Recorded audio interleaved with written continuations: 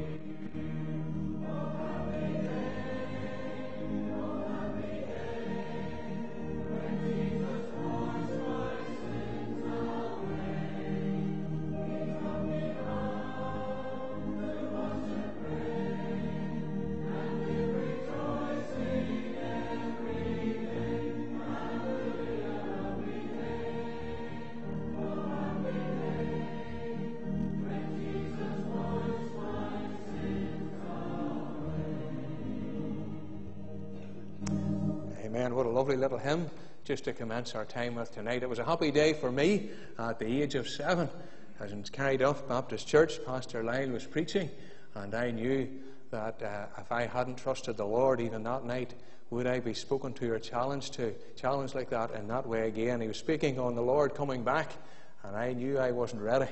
And when we went home at my bedside, my mother led me to Christ, and that's quite a wee while ago at the age of 7, and what a day that was. Maybe as you're singing that hymn, you can rejoice in the day that you gave your life to the Lord. Maybe you're here tonight and you haven't trusted the Lord, and that's why these meetings are convened, friend, that you would come to Christ, and we would certainly urge you to do that even this evening. Another little hymn, we'll sing again the first and last verse, 469 it is. When we walk with the Lord in the light of His Word, what a glory He sheds on our way.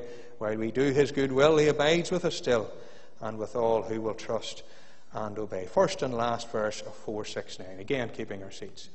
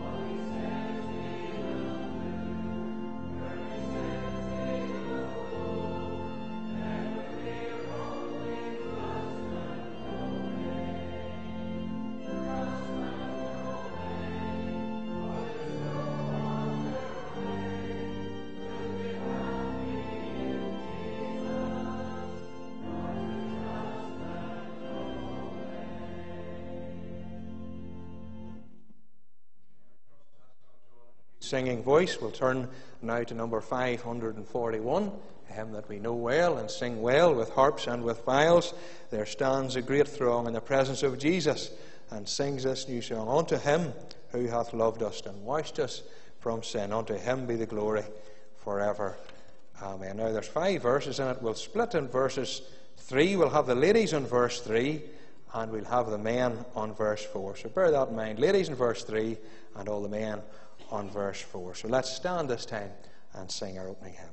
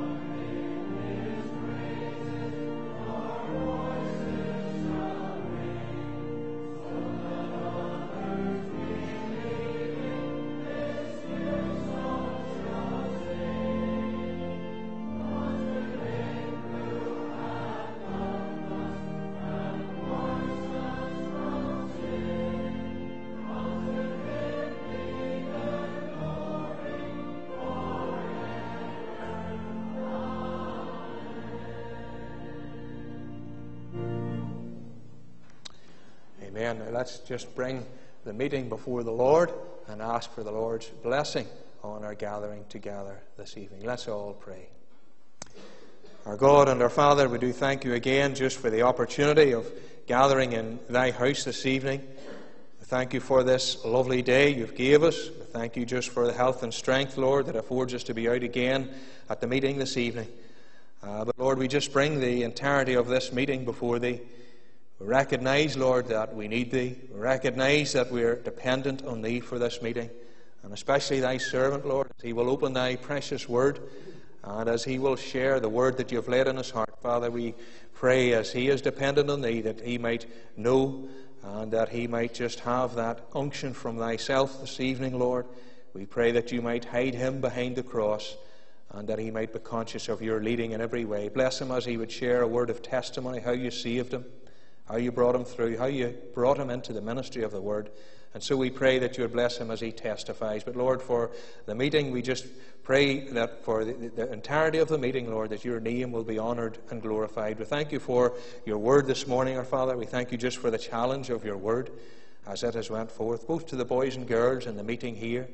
We think of the meeting in the afternoon, Lord. We thank you for help given to Gareth there, Lord, and for those who don't know thee as Saviour in the nursing home today, Lord. We pray that they might even mull over, as we would say, all that they've heard today, and that you would bring conviction even to the hearts of the elderly in the home there, Lord. So we just pray for every similar gathering right up and down this little province tonight, Lord, where your word will be faithfully proclaimed. We pray that the seed, Lord, that is sown tonight indeed will bear much fruit. And so, Lord, we look to thee for this week that we have entered. We recognize, Lord, none of us know what a day may bring forth. And we pray, Lord, as we have commenced this week in your house, Lord, as we have spent time even around the table this morning, remembering our lovely Saviour and what he has done for each and every one of us, as we have entered this week, Lord, that we might serve thee as we ought to, that we might serve thee, Lord, in an acknowledgement of what it cost thee to bear our sin. And so as we would reach out this week, Lord, we pray that you would just help us to do just that and to bear your name before those whom we come in contact with. But Lord, for this meeting tonight, we just pray indeed that your name would be honoured and glorified, for we ask it in our lovely Saviour's name. Amen and amen. Now Brian will come and make the announcements, please.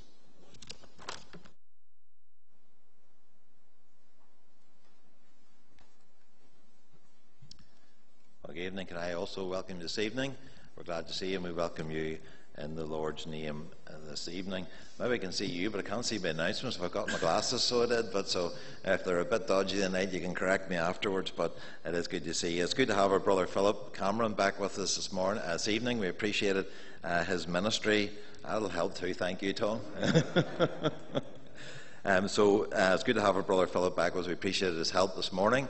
And again, we look to the Lord as he would preach the gospel this evening. Then the meeting's him coming week, Wednesday night, 6:45, Searchers, 8 p.m. to a Bible study and prayer meeting. And Tom Rice will be speaking again this Wednesday evening. We mentioned that the subject was Israel, the land and the throne. So please remember that. I believe you'll benefit from that. It's very interesting and helpful ministry. So please join with us then. Thursday, 10:30 in the morning, Tiny Tots. Then Saturday evening, 6:30, is Sports for Christ. And that's for primary school age children. That takes us through then to next Sunday, 10:15, the Sunday school, and 10:30, as mentioned this morning, the Bible class will be open to adults as well. So it's not just for the young people, it's also for the adults. Come and join with them next Sunday morning at 10:30. And then in the morning, 11:30, Ministry of Word and Breaking of Bread, and Johnny Rice will be speaking. And then the evening gospel service, our brother Daniel Reid will be speaking to that. So please remember them as they prepare for next Sunday. We mentioned again the Joy Foundation. They're holding an information evening. That's for upcoming trips. That's in Craiga Baptist Church on Saturday the 14th of October, and that's from 7 through to 9 p.m. and that's quite an informal time. Just come and go and join with the friends down there next Saturday evening. And then Kildare Baptist Church, their annual praise service, that's tomorrow evening. It's Monday evening at 7:45. Please again remember that. Lawrence Kennedy will be speaking and Denver Wilson will be singing. Also mentioned this morning just that Rathryland Baptist Church, they're opening the new buildings on Saturday the 21st of October, and everyone is invited to that. Again, also mentioned, that worth mentioning again tonight because it's only just a week or so away, the Christian Institute, they're holding that special information night. That's in Tullyglass House Hotel. That's on Monday the 16th, so that's Monday week, 8 to 9 p.m. And I'll not give the details of it, but it's a relationship and sexuality education in Northern Ireland schools, and it's really just about the consultation process that will be in place regarding that. A lot of information about how you can withdraw your children from that, young people from that, so please keep that in mind. I think that'll be probably a few of us might travel up, so if you're thinking of wanting to go up and you might speak to me, I probably plan to go up to that, speak to me, and we can sometimes even can travel up together. But that's Monday night week. It'll be 8 to 9 p.m. up in the Tullyglass House Hotel. I think that's all the announcements this evening, always made subject to the Lord's will.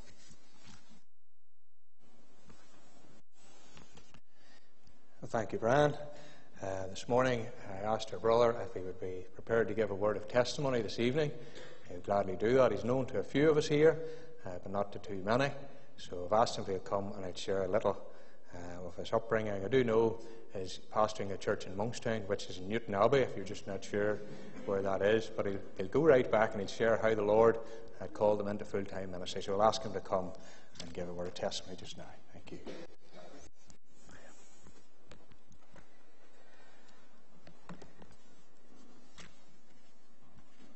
It's not often I get the opportunity to give my testimony, but I was asked to do it on Wednesday night, and here I'm doing it again this evening. So it's like all the buses, they never come, and then two come at once. But I'm glad I'm saved, and I'm sure you're relieved after I've preached here this morning that I'm saved. You know, life is a journey, and you see this book, it's full of journeys. You think about it. God has given doctrinal statements through the likes of Paul and statements of Jesus and so on.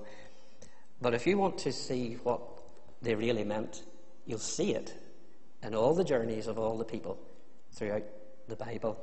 And I think that's a good way to keep yourself right when you read unusual statements of a doctrinal nature. Go and find that in the journeys of people and nations, especially Israel, in the Word of God. So I was born into a Christian home. It didn't make me a Christian, but that's where my journey began on the 23rd of December 1900, and none of your business.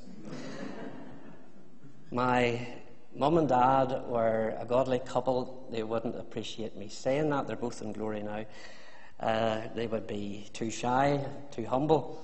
But the seven of us in the family who watched them, they weren't perfect.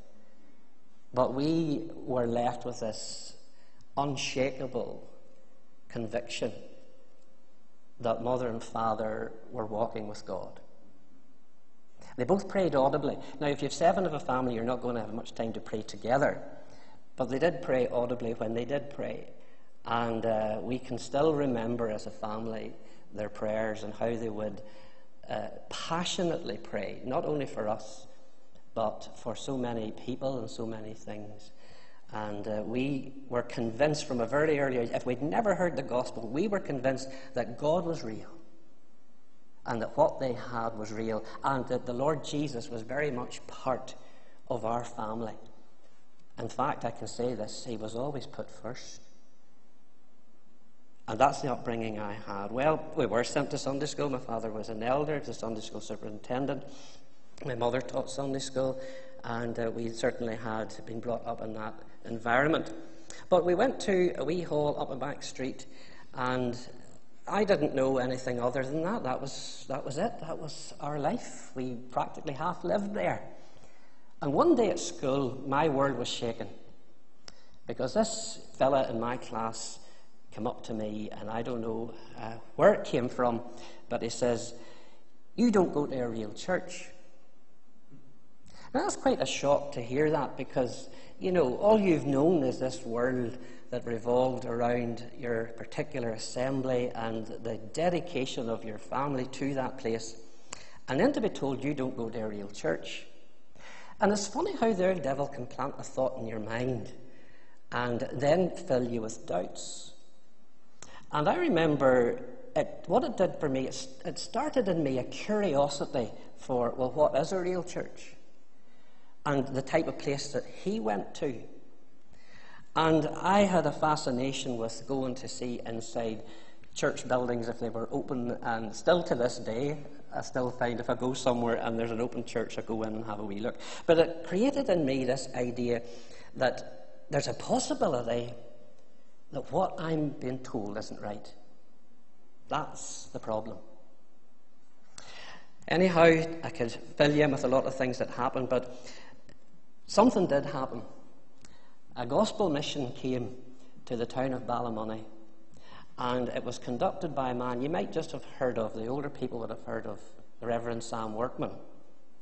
Well, I was astonished because our family were going to that mission, and here's the thing, he was a reverend, and he wore a round collar. So this sparked my interest. And of course, if you know anything about Sam Workman, when you got to the meeting, you know, I discovered he was preaching the exact same gospel that I had heard. And it was during that mission in January of 1979, I'll not tell you what age it was, that the Lord really spoke to me. But something happened. A hymn was sung, and I hadn't heard that hymn before. Now, it was in our hymn book, and quite possibly it was sung, and I'm quite musical, and it's strange that I hadn't picked up on it. And the hymn was sung, during the mission. And you know those tunes that kind of get under your skin, and everywhere you go, it's in your mind. And I would have been picking it out on the piano. And it was the hymn Almost Persuaded. And of course, those words are taken from Paul's encounter in the book of Acts in chapter 26, when he's giving his own testimony in front of the great and the good. And the response comes back, Paul, almost thou persuadest me to be a Christian.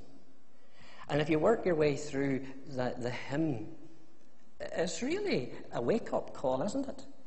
Almost, but lost. And I couldn't get that out of my mind. And it was because of things like that all coming together and the power of God at work in my life that God spoke to me and that I was saved. Now, I never spoke to Sam Workman. In fact, it was years later that both of us were taking part in the same meeting that I told him that I had trusted the Lord at his mission. And that was just the beginning. Well, you mightn't think to look at me that I was shy, but I certainly was a very timid wee fellow. And we had a pastor when I was younger, and he could get me to do nothing. Everybody else would go up and do a reading or whatever. He'd get me to do absolutely nothing, and he called me Timid Philip. And in spite of that, I did take my stand, and I took my stand at school. And in those formative years, I was blessed by this that happened to me, and I would encourage you to do this if you're raising a family here. And that was that I was given plenty of good books that were biographies. Now, they were designed for a younger person. And the wee story that I told today, I told that for a reason, because it was in hearing stories like that and reading about people like George Muller and C.T. Studd and reading how God worked miraculously in providing for their every need by faith. My mother was given a tape, and of course she played it in the home, and I was listening. And it was the testimony of a woman called Marie McCarroll, and I don't know if you've heard of Marie or not, she's from Lurgan, but she did go out as a missionary to South Africa and to Canada. And I was just captivated by Marie's testimony of how she needed money to go to Bible college. She didn't have it, and how she just had an encounter with a person, and the money that he gave her, added to the exact amount of money that she had in her purse, was exactly what she needed for a Bible college fee. And she went on and on. And this living by faith, and this idea that God can do anything and he can be trusted completely, was instilled into my heart and life. So get your youngsters good books like that, and they'll realize there is a God who is real and who's interested and can meet every need. So that was planted in my mind, but also in these testimonies and books, I discovered that people wouldn't do anything unless God told them. They didn't just ask God for the stuff they didn't have. They also went to God for his guidance, his leading. What is your will, Lord, in all of this? And this is something now that in pastoral work I'm quite shocked still to discover how few Christians ask God about anything. And then when they're in a mess, they don't want to admit that they never asked the Lord or prayed about things. I was convinced in the biographies and testimonies that I heard that God would speak to me through this word. And I've proved that. God will speak to me, and he will show me what I should do. Well, I was interested in going to Bible college, but I'm still a young person. And in my mind, I'm always thinking, I'd love to go to Bible college. But it didn't really happen that way. I remember saying, I'll not go, Lord, unless you show me clearly that I'm to go. And that's how it was. Every time it would come round when I got a wee bit older to the starting dates for Bible college, I would go, Lord, you know I'm willing to go. You know I would love to go. You know I would need to go. And I never ever got a word. But in my mind, I still knew, don't take that step unless God shows you. Because you'll come a day when you'll maybe need, I didn't come from a wealthy family, you'll maybe need God to supply your college fees. You'll need God to meet your need. And how will you ever come to him and ask him if you went down that route without his approval? And many people today do things, they set up in business, they do all kinds of things, they choose even their career path, and they never ask God what he would like them to do. Well, I got a job in an office, and the hours were really good, which meant that I could do a lot of things in church, and I was completely sold out with regard to our fellowship.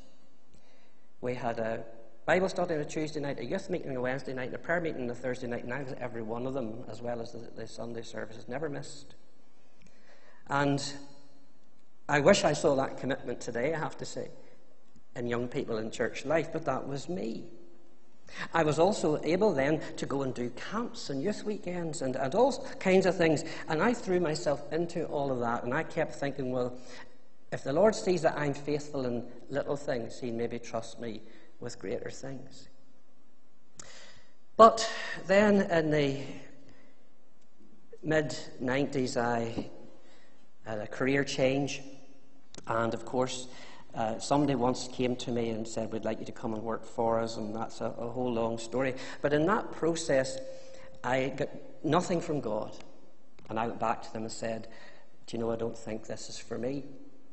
Then they came back a while later, and maybe a couple of months later, and they said, have you thought any more about it? And I thought I'd put it to bed. I was sure they would have got someone else. And as I was reading from the Word, just in my daily readings, I came to Jonah chapter 2 and read, the word of the Lord came unto Jonah the second time, saying, arise and go. And it was just as if that was written for me. And that's how it is. That's how God speaks. It leaps out of the page at you, and it's specific to the thing you're seeking him for. And so I went down that route. It was an interior design business, and I went and worked there for a short time. And then an opportunity came to go into business myself. And again, I thought, Lord, this is a big thing. Nobody in our family has ever done anything as daring or as risky or as entrepreneurial as that. And I'm still this timid fella, you have to remember. And I sought the Lord about it. And just again in my daily Bible readings, I came to Acts chapter 8 and verse 26. Now, this is pretty specific, because where we were going to start the business was in Ballymena, and I lived in Ballymoney. So that's south of Ballymoney. And here's the verse. The angel of the Lord spake unto Philip, saying, arise and go toward the south. And I got that phrase again from two other unconnected sources. And I knew that the Lord was saying, go ahead. Now, I was terrified. But here's the thing. I knew I had got his word for it. And that's important. I'll tell you why. Because whenever I went into business and we worked for so long, that was about the year 2000, it reached then March of 2007, and my father, he took ill, and he needed then to be looked after, and because I was self-employed, I was able to do all that. I was able to take that time and do things. But he had only passed away a few weeks whenever I ended up in the hospital myself and ended up having surgery, and then I got MRSA from that, and I'll tell you, that's not that pleasant when you're waiting for a 11-stitch wound to heal.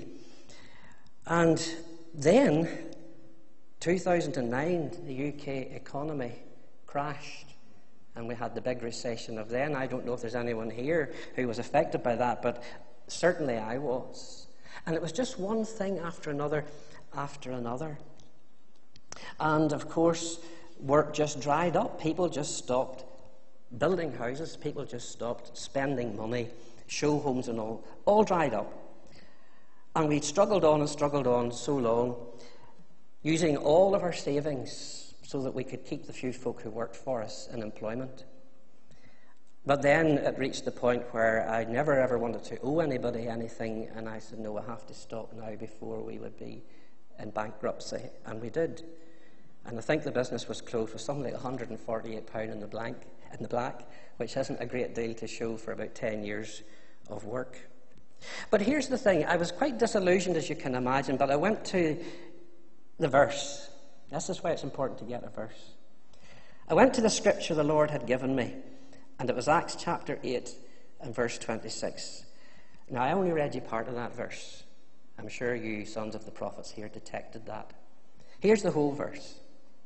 The angel of the Lord spake unto Philip, saying, Arise and go toward the south, unto the way that goeth down from Jerusalem to Gaza, which is desert.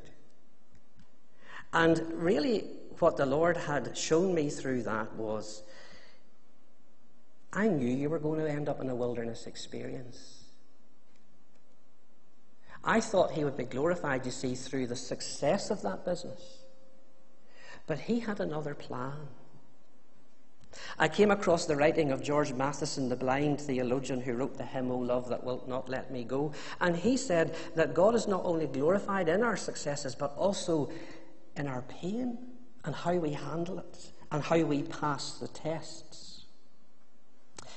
Well, it was a dark time, as you can imagine, having to go to the job centre, having never done that before, having earned my own money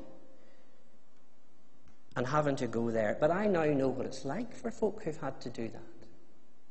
I know what it's like to go to the hole in the wall to see if there's enough money there to put petrol in the car.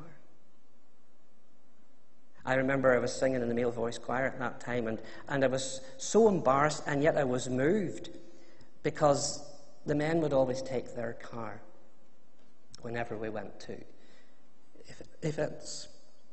People were so kind. I remember an envelope coming through the door, just a gift from the Lord. And David and Myrtle Scott were very good to me during that time, I have to say. And in that time, as a member of Portrush Baptist Church, and David and Myrtle were there quite a bit, the opportunity started to increase for me to preach. Now, I did say, even though I was going through the mill, I did say to the Lord, whatever opportunities I get, I have time to do them, and I'll do them.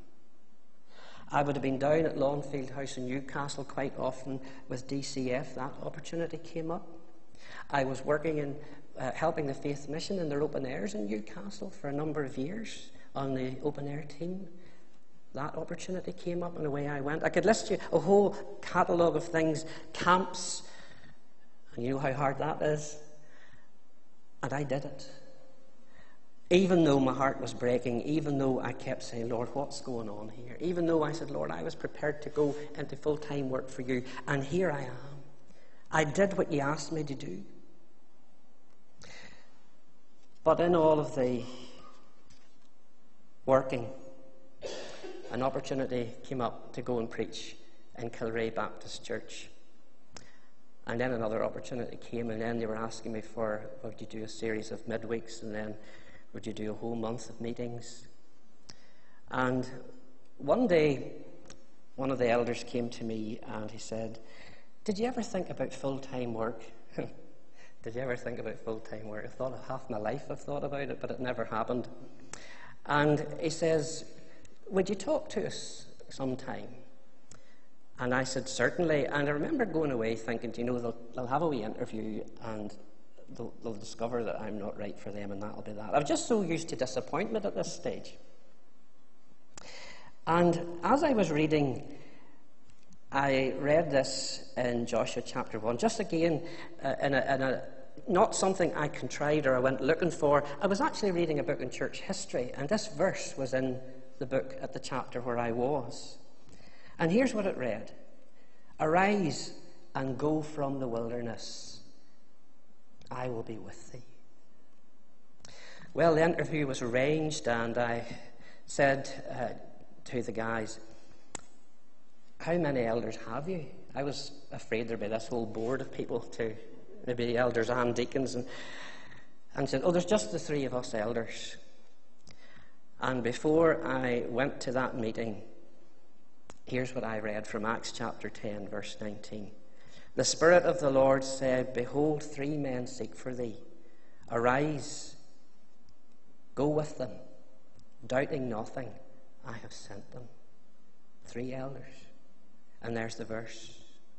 And eventually the call came to Kilrea, and I was there for 6 years, and I'm jumping across this a wee bit.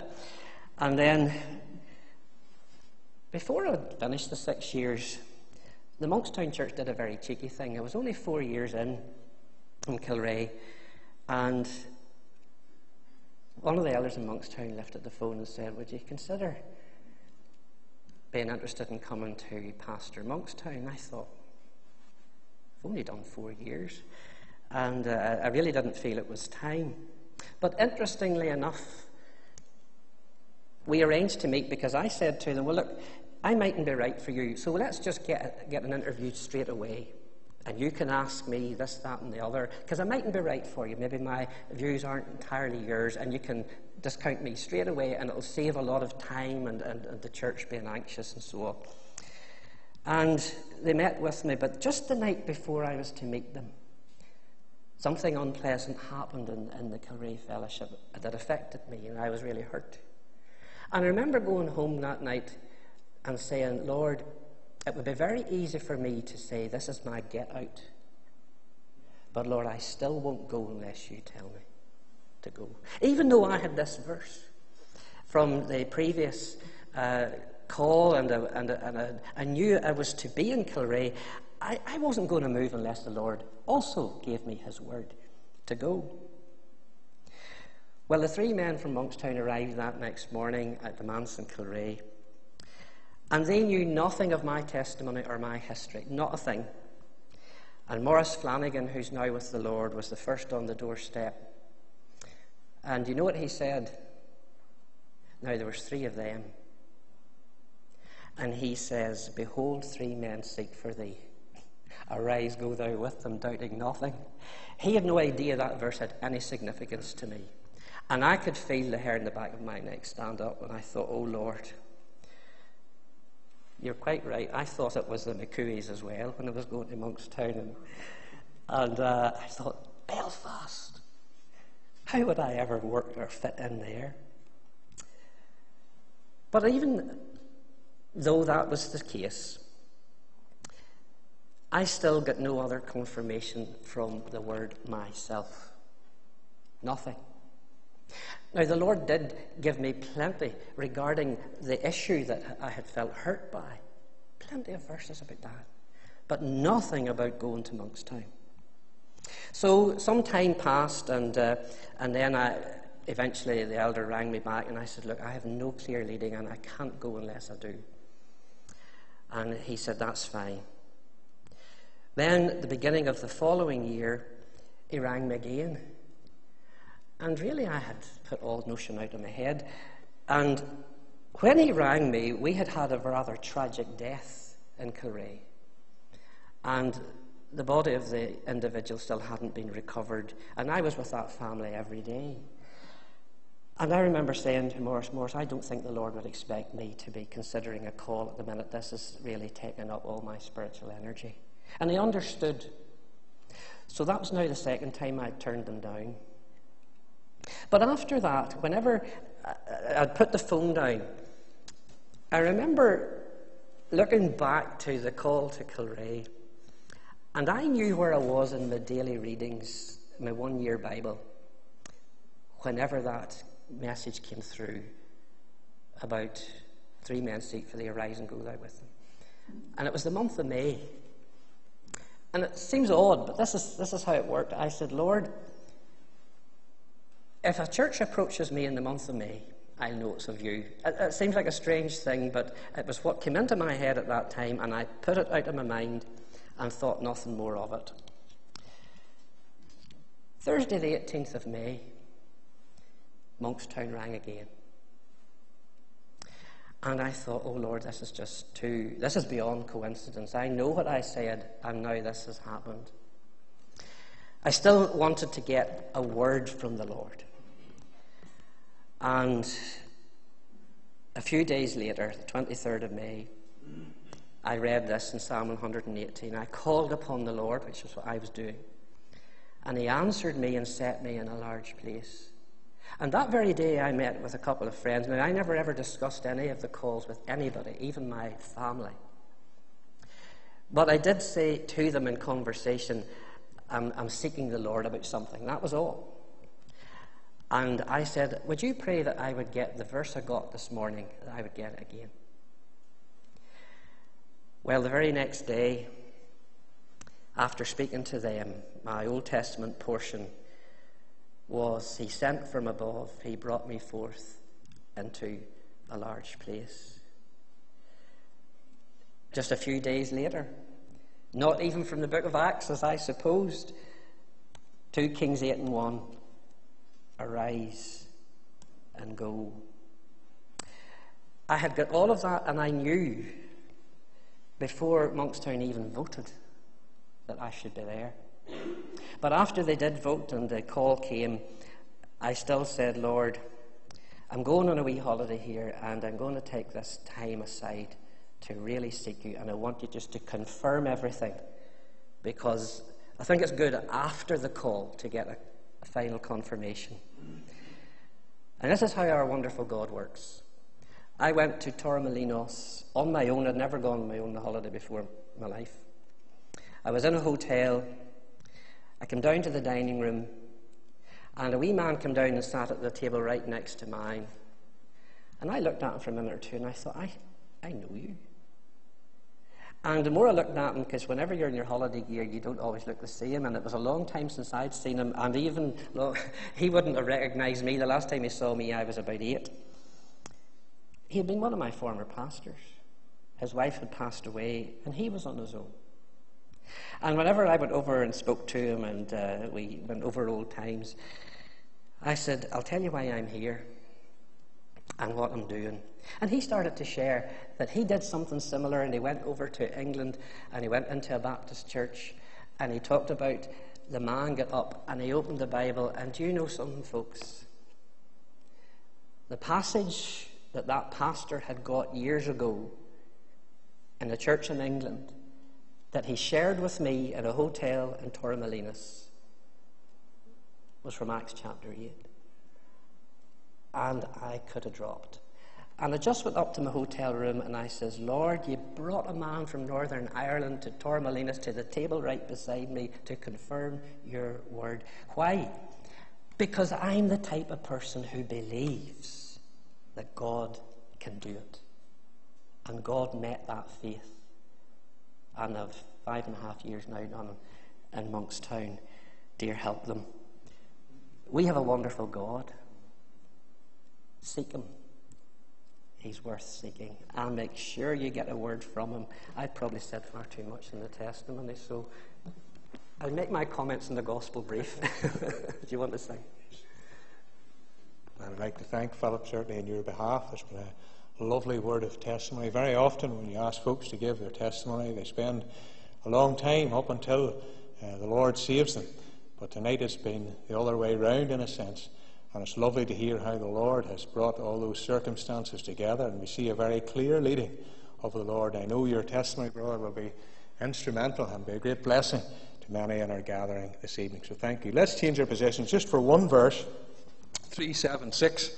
I will sing the wondrous story of the Christ who died for me, how he left the realms of glory for the cross on Calvary. Just verse 1 of 376, and then Philip will come and preach the word.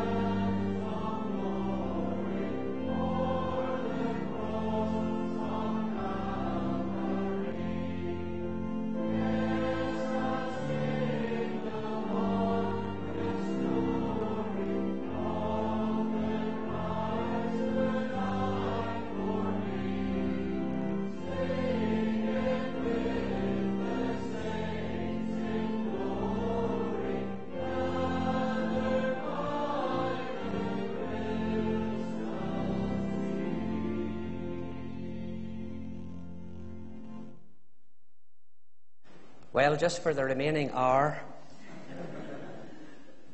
we'll turn to the very first book in the Bible, the very first chapter in the Bible, the very first verse in the Bible.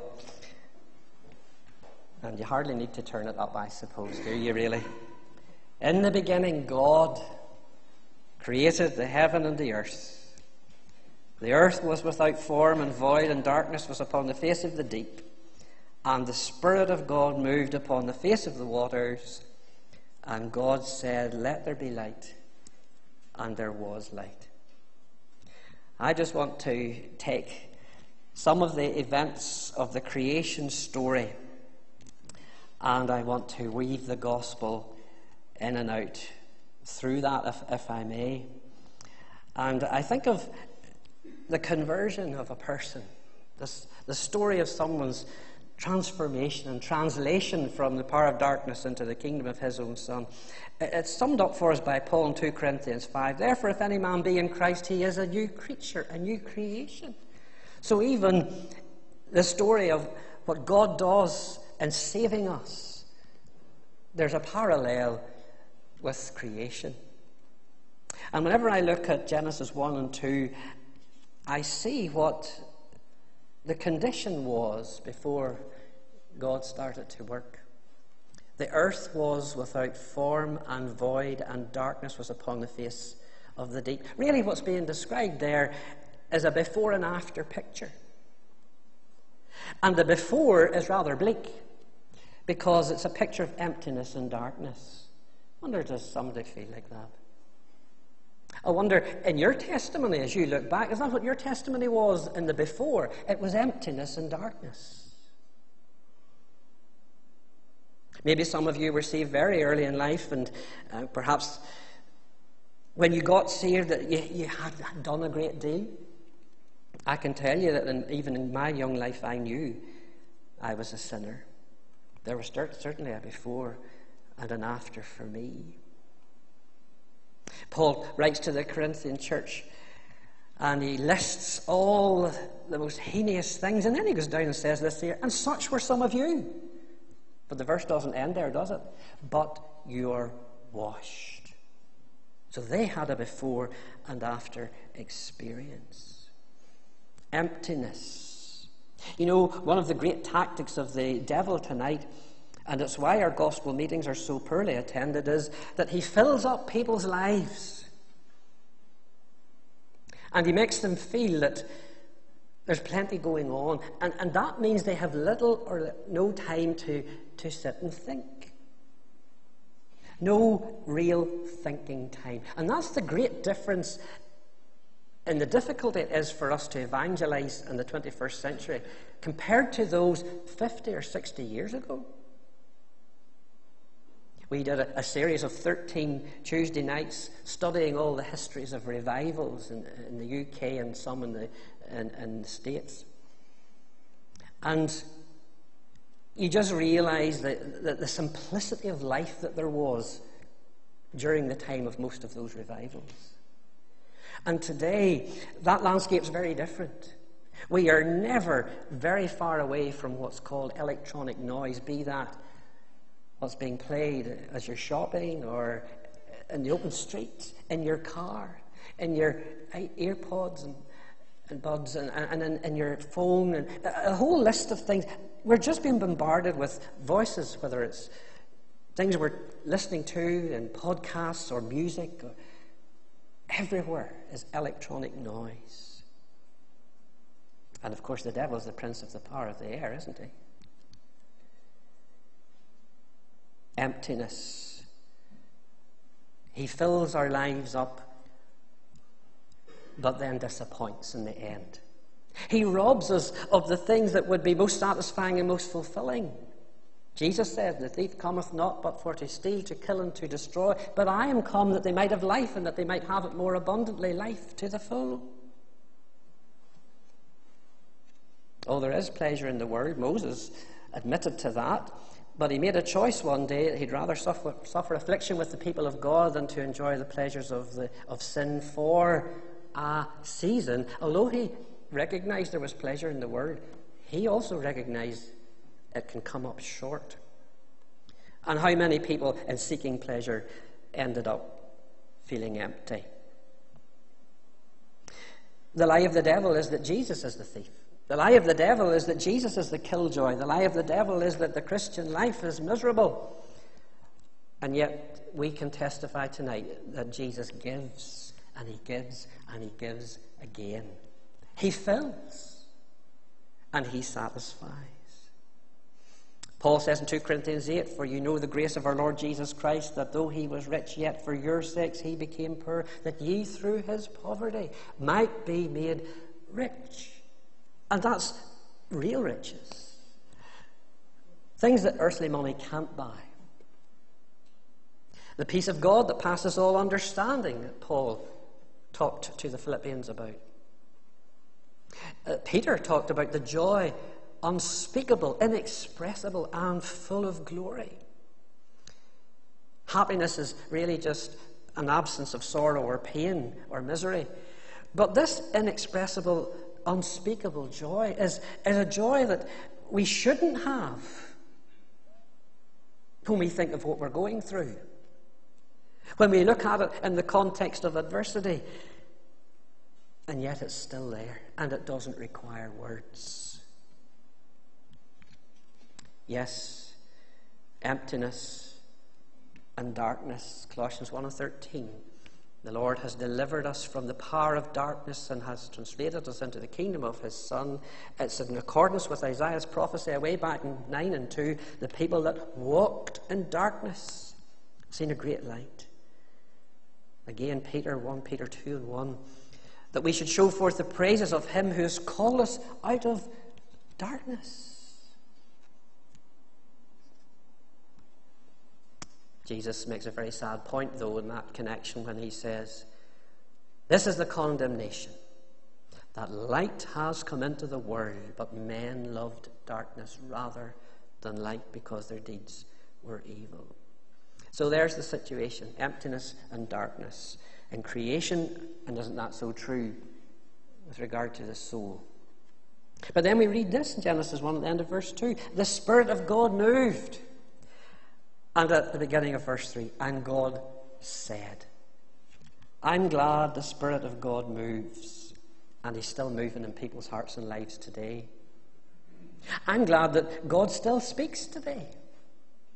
The God who spoke to me as a young child still speaks today. The God who moved by convicting me still moves in conviction today. I mentioned we were talking about the different revivals and the histories of revivals. God moved when people didn't expect it. There were hardened coal miners. And the picture is painted of them standing with the tears streaming down their blackened faces under the conviction of sin. Near where I was brought up is the Irish Society School in Coleraine, where children went out into the playground convicted with sin and down on their knees crying to God for mercy, and the very people walking past the railings of the school hearing them also were broken by the power of God and cried unto God for mercy. The Spirit of God still moves, and God still speaks. Yes, he speaks through his word, of course, but he also speaks through circumstances. He speaks through the lives of others. We are epistles, known and read of all men. So, emptiness and darkness, that's one thing. But God moves and God speaks. Then the end of verse 3. Let there be light. Paul says in 2 Corinthians 4:4, the God of this world, that's a small g, it's speaking of the devil. The God of this world hath blinded the minds of them which believe not, lest the light of the glorious gospel of Christ, who is the image of God, should shine unto them.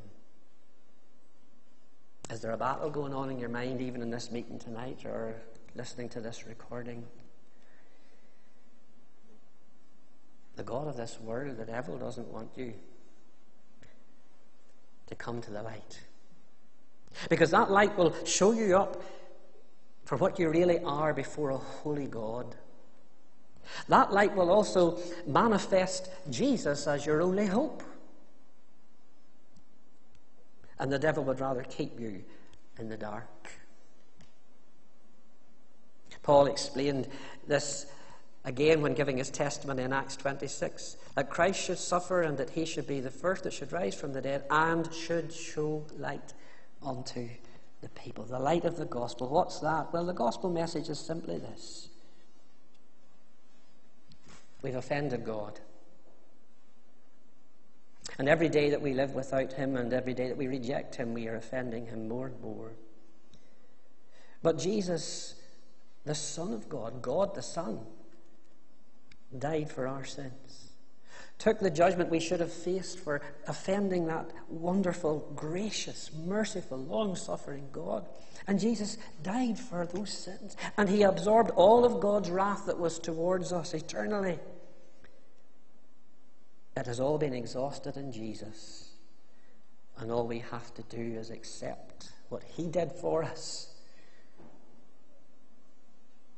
And we're forgiven eternally.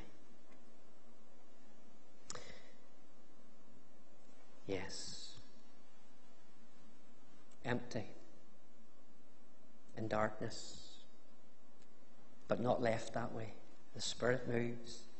God speaks. And the light comes in. Is that somebody here tonight? Is that a wee word for you?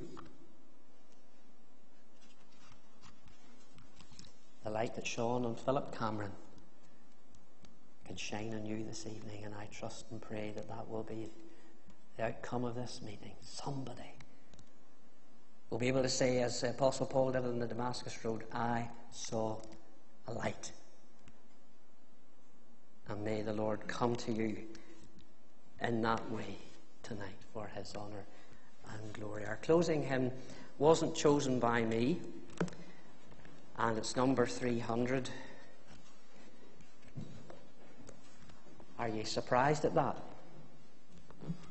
The hymn that spoke to me in my testimony, I made that known to nobody in this building. And whenever I saw the number, I just thought, thank you, Lord. I was supposed to say that tonight. So God's here. God's here. This might be somebody's last opportunity. Don't let it pass by. And we'll stand as we sing.